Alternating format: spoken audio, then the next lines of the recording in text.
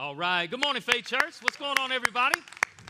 It's great to see you guys in the house today. Hey, we are continuing a series we started last week entitled Gen Z. How many people were in the house last week for the first message? So, again, obviously for you that were here, again, Gen Z is about Generation Z.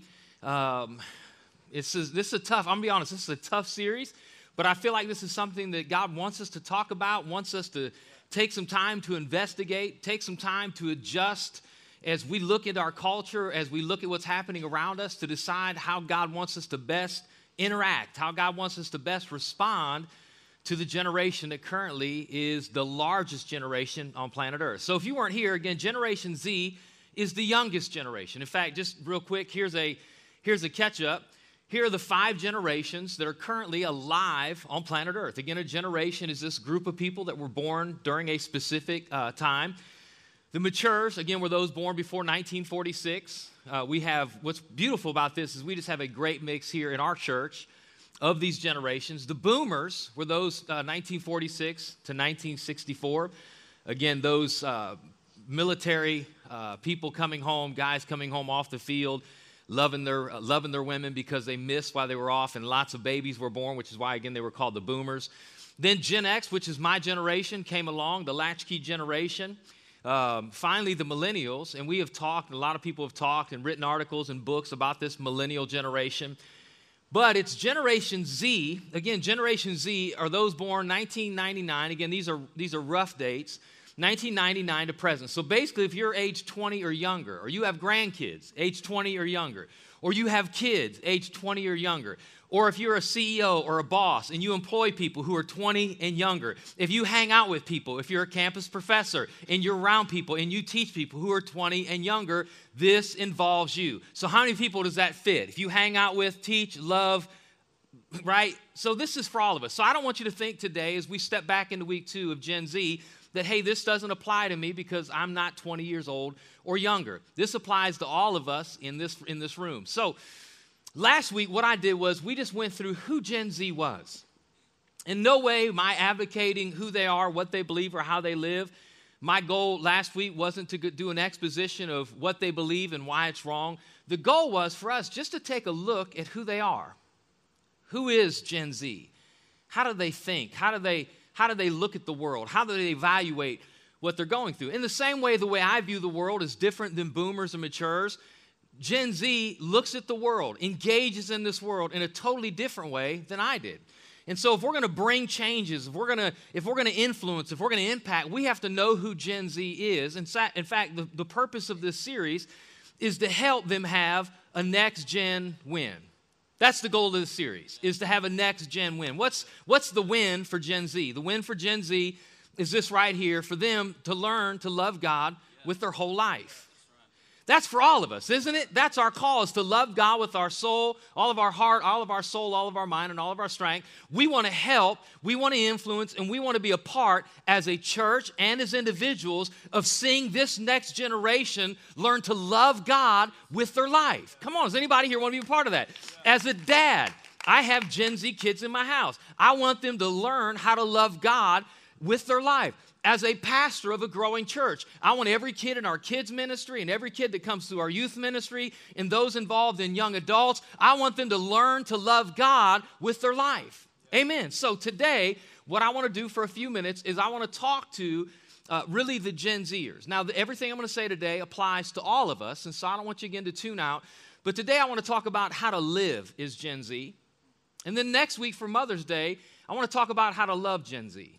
So today I want to talk to Gen Z specifically. Next week I want to talk to those who are, again, directly involved with parenting, teaching, or influencing Gen Z. So here's the challenge.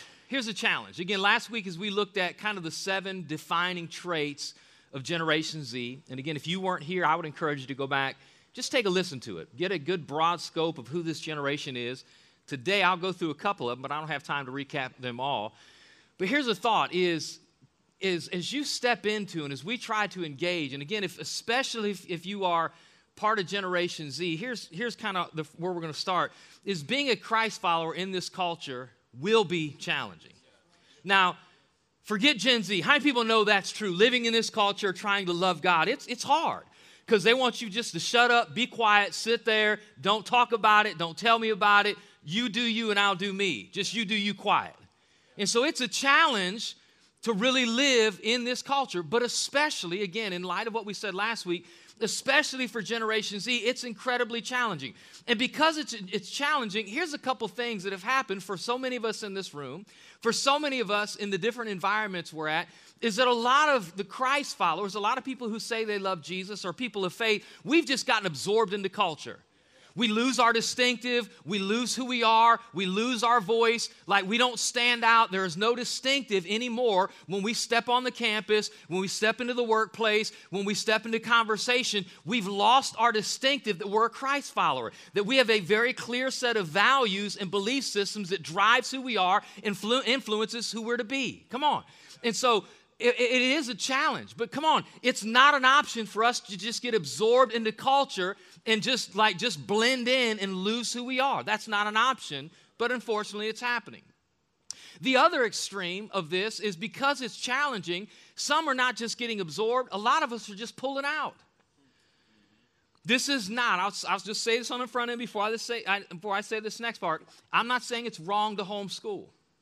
But when we take our Christian kids out of public education, so they're not in the school system, and we all hang out in Christian clubs, and on the college campus, we hang out in our Christian Bible studies, and all of our friends are Christians, we just keep pulling out of culture.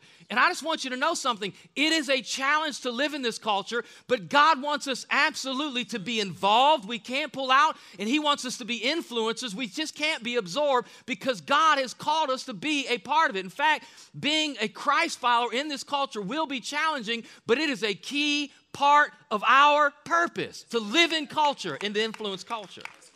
Let's not forget why we're here. Jesus said clearly that He's called us to be the light of the world. He's called us to be the salt of the earth. And so this is the challenge that all of us face, no matter who you are, no matter your age, living in your subdivision, going to your workplace, showing up on your campus, whatever it is, it's going to be challenging, but it's part of our purpose to live in and to engage culture. So for a few minutes, I want to look at a story.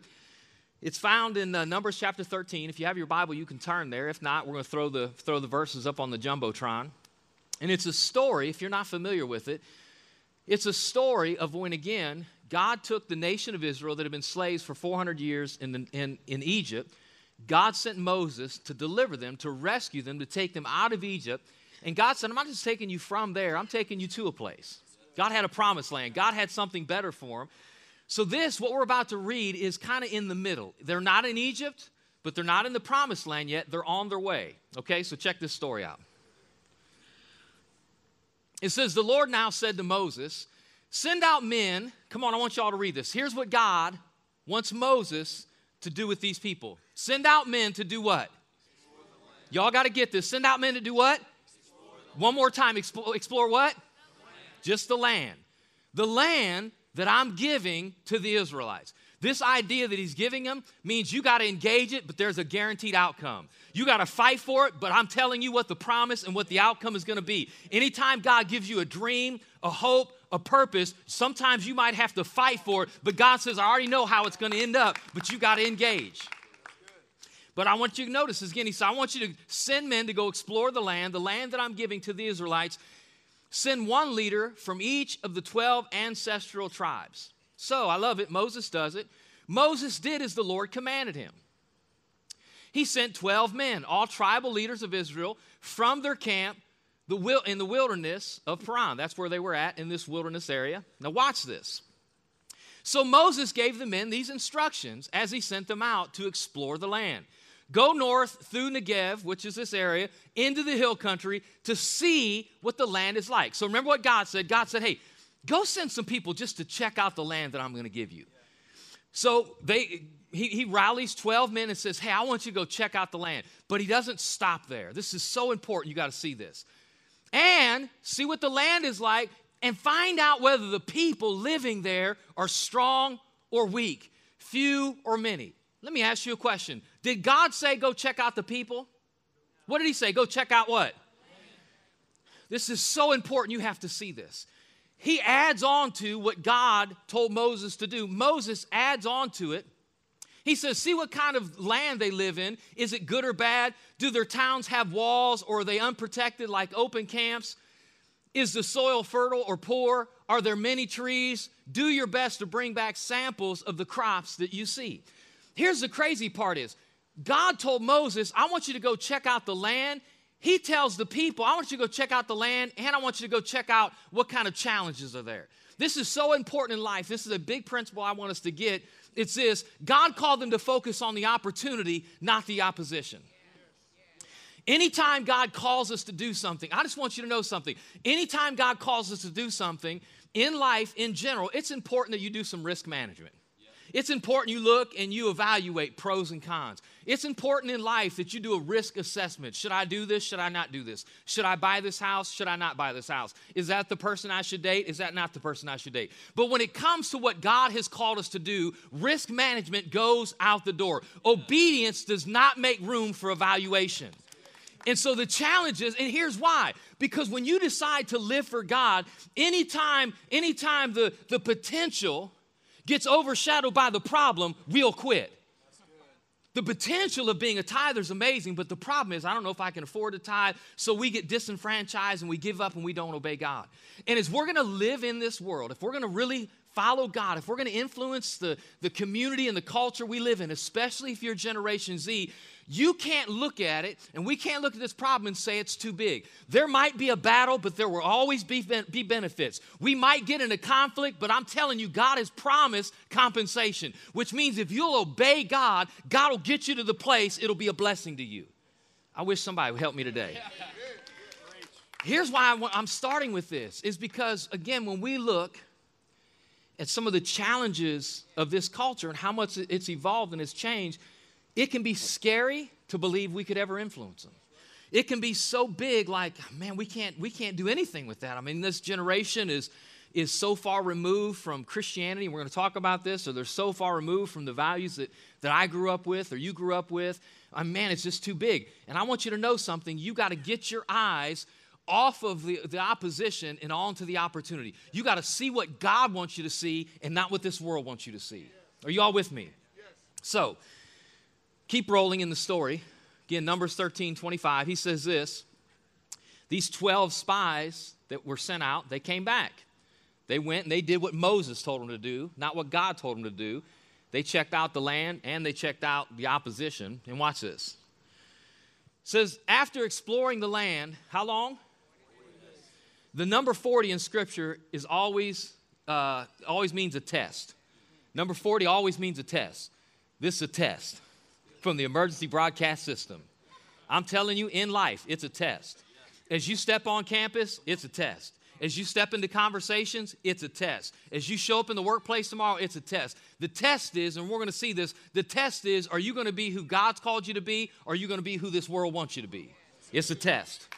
And so they go in, they spy out the land, they're there for 40 days, and the men returned. And this was a report. So they go, they check it out, they got binoculars, they got charts, they're taking notes. They come back, right? iCloud couldn't sync, so they couldn't share the notes, so they had to give a verbal report. This was a report to Moses. We entered the land that you sent us to explore, and it's indeed a bountiful, beautiful country, a land flowing with milk and honey. Here is the kind of fruit it produces. If you don't know it, man, they brought back this, I'm talking about grapes as big as your head.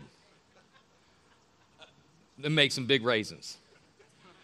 This is where the report should have ended if they did what God said. But they didn't just look at the potential, they looked at the problem, so now they start reporting on the problem. But the people living there are powerful, and their towns are large and fortified, and we even saw giants there, the descendants of Anak. Here's the crazy part is, they knew who was in the land, but they forgot who was in them.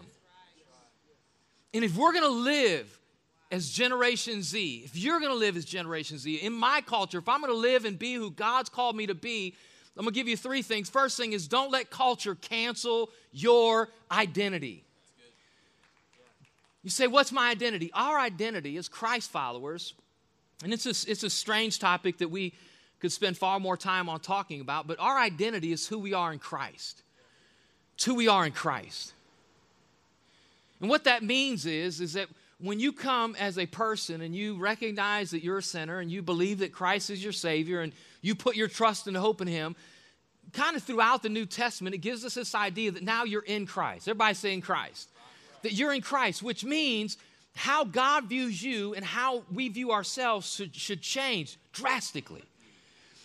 Because I'm in Christ, my identity's in Christ. And if you're a Christ follower here, your identity's in Christ. What that means is when God sees you, He doesn't see you. Let me see. If you're perfect, that's okay. But if you messed up, if you fall short, if you still struggle, if you still got some sins and some habits and some behaviors that you know don't honor God, I'm glad that God doesn't see me. I'm glad He doesn't see my imperfection. When He sees me, He sees the perfection of His Son. That's why God loves me. That's why I can pray and God hears me. That's why I can worship and God loves me. Because He doesn't see me, the sinner. He sees His Son. I'm hidden in Christ. You are hidden in Christ. And so when you forget who you are, listen to me, you miss. Anybody here remember growing up? I know this don't happen anymore because of the way some culture is. My generation, we grew up like this. Like you might get into a fight with a kid down the road. Come on. Some people got beat up.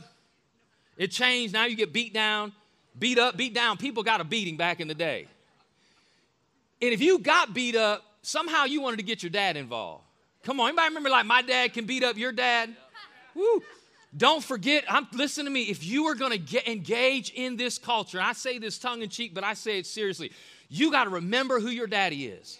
My dad can beat up your dad, which means because I'm in Christ, He is my heavenly Father. And if He's my heavenly Father, then I'm a child of God, which means there might be giants in the land. There might be obstacles that seem too big. I don't know if I can talk to them. I don't know if God can use me to influence them. I should just be quiet. I should just stand in the corner. We can be fearful at times trying to live in this culture. We can feel diminished living in this culture. We can feel ill-equipped living in this culture if you allow culture to cancel your identity. But when we know who we are, that I'm a child of God, He's my Father, then it determines who we are and how we live. Which means if I have this conversation, it might feel too big for me until I remember who I am. That God sent me, God called me, God's with me, God's going to use me because it's not who I am, it's who He is. My identity is in Christ. So you have to decide if you're defined by culture or your Creator. Because this generation specifically wants you to blend in, become a part of the large picture. And we just have to fight that. Not becoming and engaging in culture. I already said we can't pull away. We have to engage. We have to be involved. But in your culture, in your generation, whether you're Generation Z, millennials, boomers, whatever, we have to engage. But we have to do it with this confidence of knowing who we are and what we're called to do in the world we live. And that's not to be silent. In fact, one of the things we talked about last week was that one of the real challenges and one of the big identifiers of Generation Z is that safe spaces are normal. Again, when I hear safe space, I have a totally different reaction than, honestly, I'm like, for real, they need safe spaces? And you can laugh at it and you can frown at it, but it is part of their culture. And here's why. It's because, again, inside of their culture, coming from generations of people being disenfranchised and through bigotry and racism and lots of things that have happened in our nation, this generation on one level is trying to get it together. They're trying to see that really we're all equal.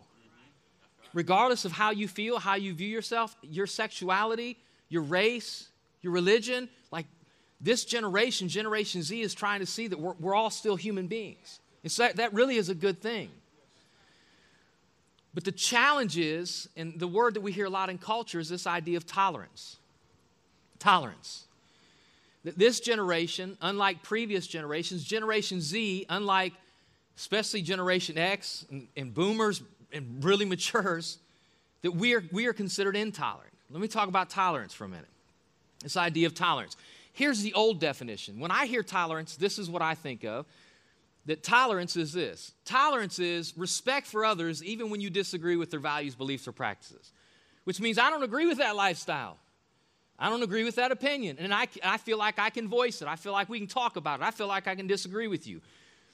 Culture, especially in the context of Generation Z, they have totally lost the way probably many of us view tolerance. Most of us probably view tolerance as this definition.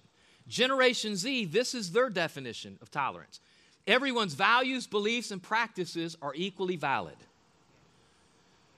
The challenge is this. So Generation Z, and so you need to know this. If you're raising them, if you're teaching them, if you are some way engaged in influencing this culture, you need to know that they're incredibly adverse to speaking against or speaking out against someone else's lifestyles, habits, belief systems, because they don't want to be part of that generation that has come behind them that have hurt people. So they're incredibly adverse to hurting people. So the challenge is, here's the crazy part, the challenge is for a lot of us is then just don't say anything, which again, we just talked about it. That's not what God's called us to do. We're called to be influencers. But if we say something, then the challenge is, man, then we're intolerant. Now, I just want to say this, and you can quote me, and I hope you put me on social media. Intolerance is a beautiful thing. Let me qualify it. Everybody's intolerant, and there's room for intolerance. God is intolerant of sin. Thank you. I'm glad for it. That's why he sent his son, Jesus. Christ was intolerant of hypocrisy. He was intolerant of sickness. He was intolerant of poverty. Come on, somebody. Humanity, we ought to be intolerant of rape. We ought to be intolerant of child abuse. We ought to be intolerant of racism. As Christ followers, we ought to be intolerant of people who live without knowing God's love. We ought to not tolerate people who don't know God's grace and don't know the prayer. Like, we ought to be intolerant of that. So there is room for intolerance. So this culture that says intolerance is wrong, tolerate everything, nobody tolerates everything, and there ought to be some things that we're intolerant of.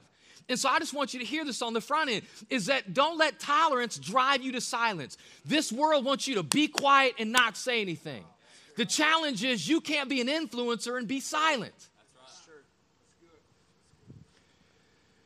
Don't let culture compromise your responsibility. Our responsibility in this world is to say something. That's right. This did a whole message on this. I said it, doesn't mean it's easy. Doesn't mean it won't be a battle. Doesn't mean sometimes it won't be scary.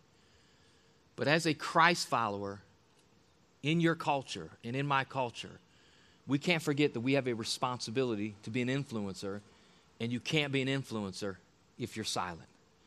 So it is a very real tension that we live in, that if we say something, we face being marked as intolerant. But if we don't say something, we'll be marked by God as being ineffective. And there's a tension and a challenge there that we have to work through. We just have to have an awareness of. And I believe God will give us wisdom and grace in how to do that, but we have to work through it to do it. So check this out, going back to the story. It says, but Caleb tried to quiet the people as they stood before Moses. So they come back with the report. Hey, that's a beautiful place God wants to give us, but like there's giants there, we're not going. There's walls we can't climb, there's battles we can't win, there's giants we can't defeat. We're outie 5,000. That's the report. But Caleb, one of the 12, he tried to quiet the people as they stood before Moses. Let's go at once to take the land, he said. Everybody shout these two words. We can certainly conquer it. But the other men who had explored the land with him disagreed. We can't. We can't go up against them. They are stronger than we are. So they spread this bad report about the land among the Israelites. The land we traveled through and explored will devour anyone who goes and lives there. All the people we saw were huge. All the people we saw were huge. So I want you to notice this, that 3,500 years ago, there was room for intolerance. You got an opinion, we can. I got an opinion, we can't. And they were okay saying it. We got to be okay saying something. Because here's where we're at as a culture.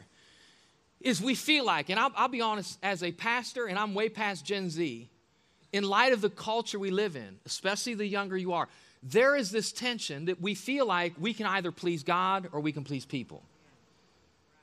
Like either we can please God, like we go around and tell everybody how wrong they are, or we can please people and go around and just live and let live, and you do your thing and I'll do my thing.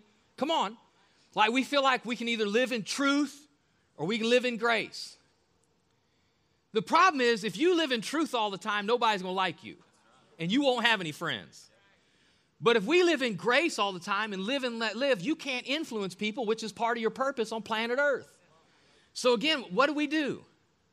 Well, Jesus, he found an incredible balance that because Jesus is the one we're following and the one that we're trying to become, we ought to follow his example. Notice, the Word, who is Jesus, the Word became flesh and made his dwelling among us. We have seen his glory, the glory of the one and only Son who came from the Father. Say it with me, full of grace and truth. He wasn't just full of grace. Oh, Jesus was so gracious. Yeah, he was, but he had all kinds of truth. Well, Jesus, he didn't put up with nothing. When people were sinners, he called them out. Yeah, he did. He was full of truth. But he was full of truth, but he said it with grace. He walked in grace, but he always called it as it was. And this, I'm not telling you this is easy, but for us to find this balance, that you can't allow tolerance to silence you. You got to say something. Paul said it this way, that we speak the truth in love. You will be silenced. Not by not using words, but people will stop hearing you if when you speak, you say it with you're greater than or you're better than. If you speak down at people, if you're judgmental, you will lose the audience you're trying to gain. Communication is done best in the context of relationship. So here's what I want you to hear with grace and truth. Truth without grace is painful. Anybody here ever had someone come up and say something to you that hurt your feelings? My grandfather, I don't know what it was, man. I loved him.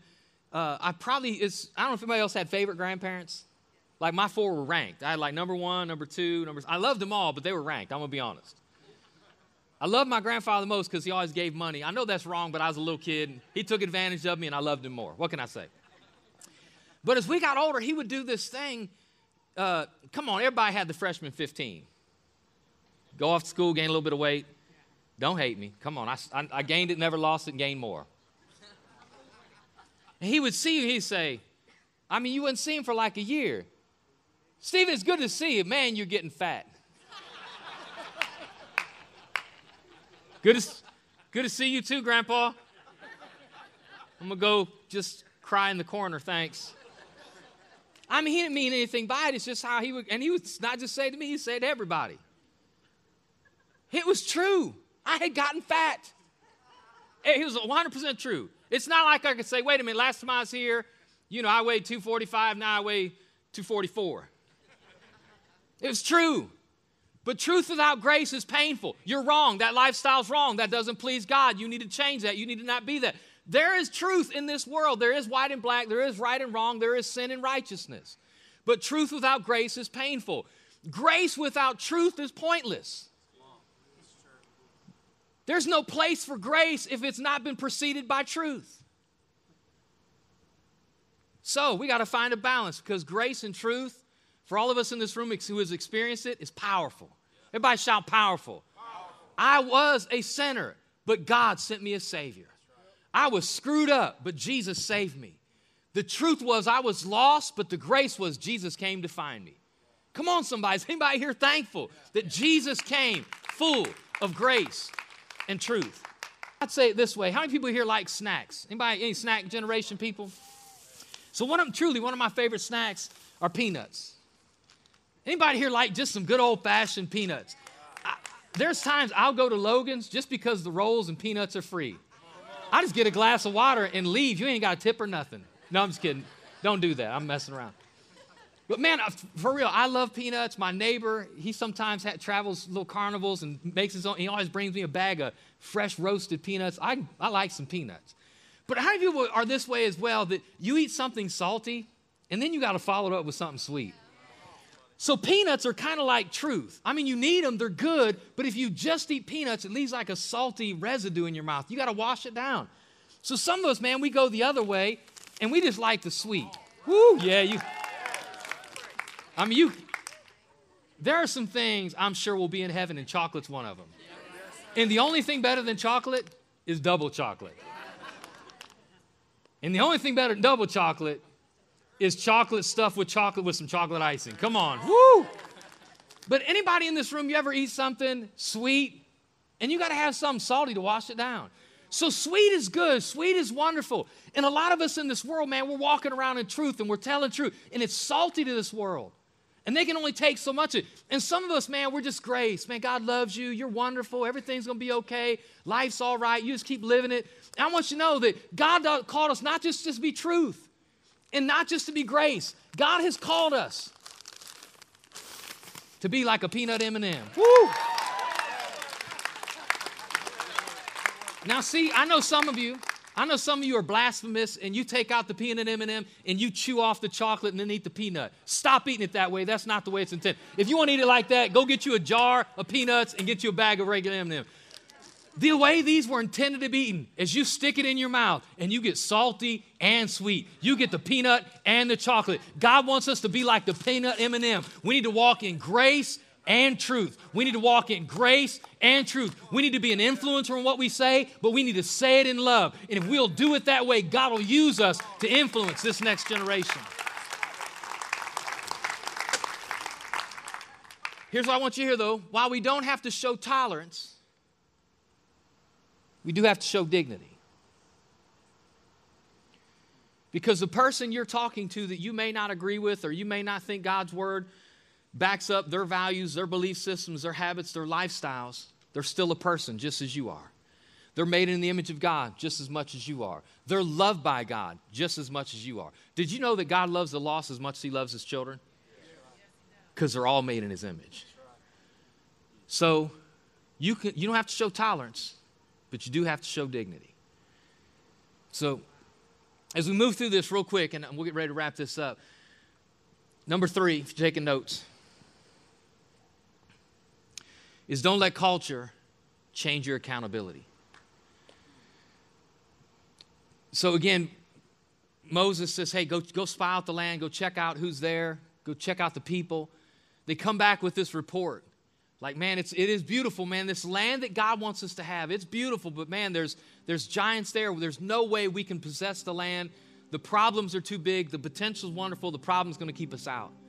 Caleb, who is the epitome of Generation Z, he refuses just to blend in, and he speaks up. He says, hey, we can do this.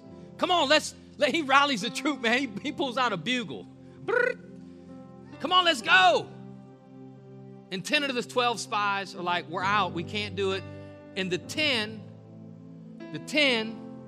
is greater than the 2, and the entire nation of Israel believes the report of the 10.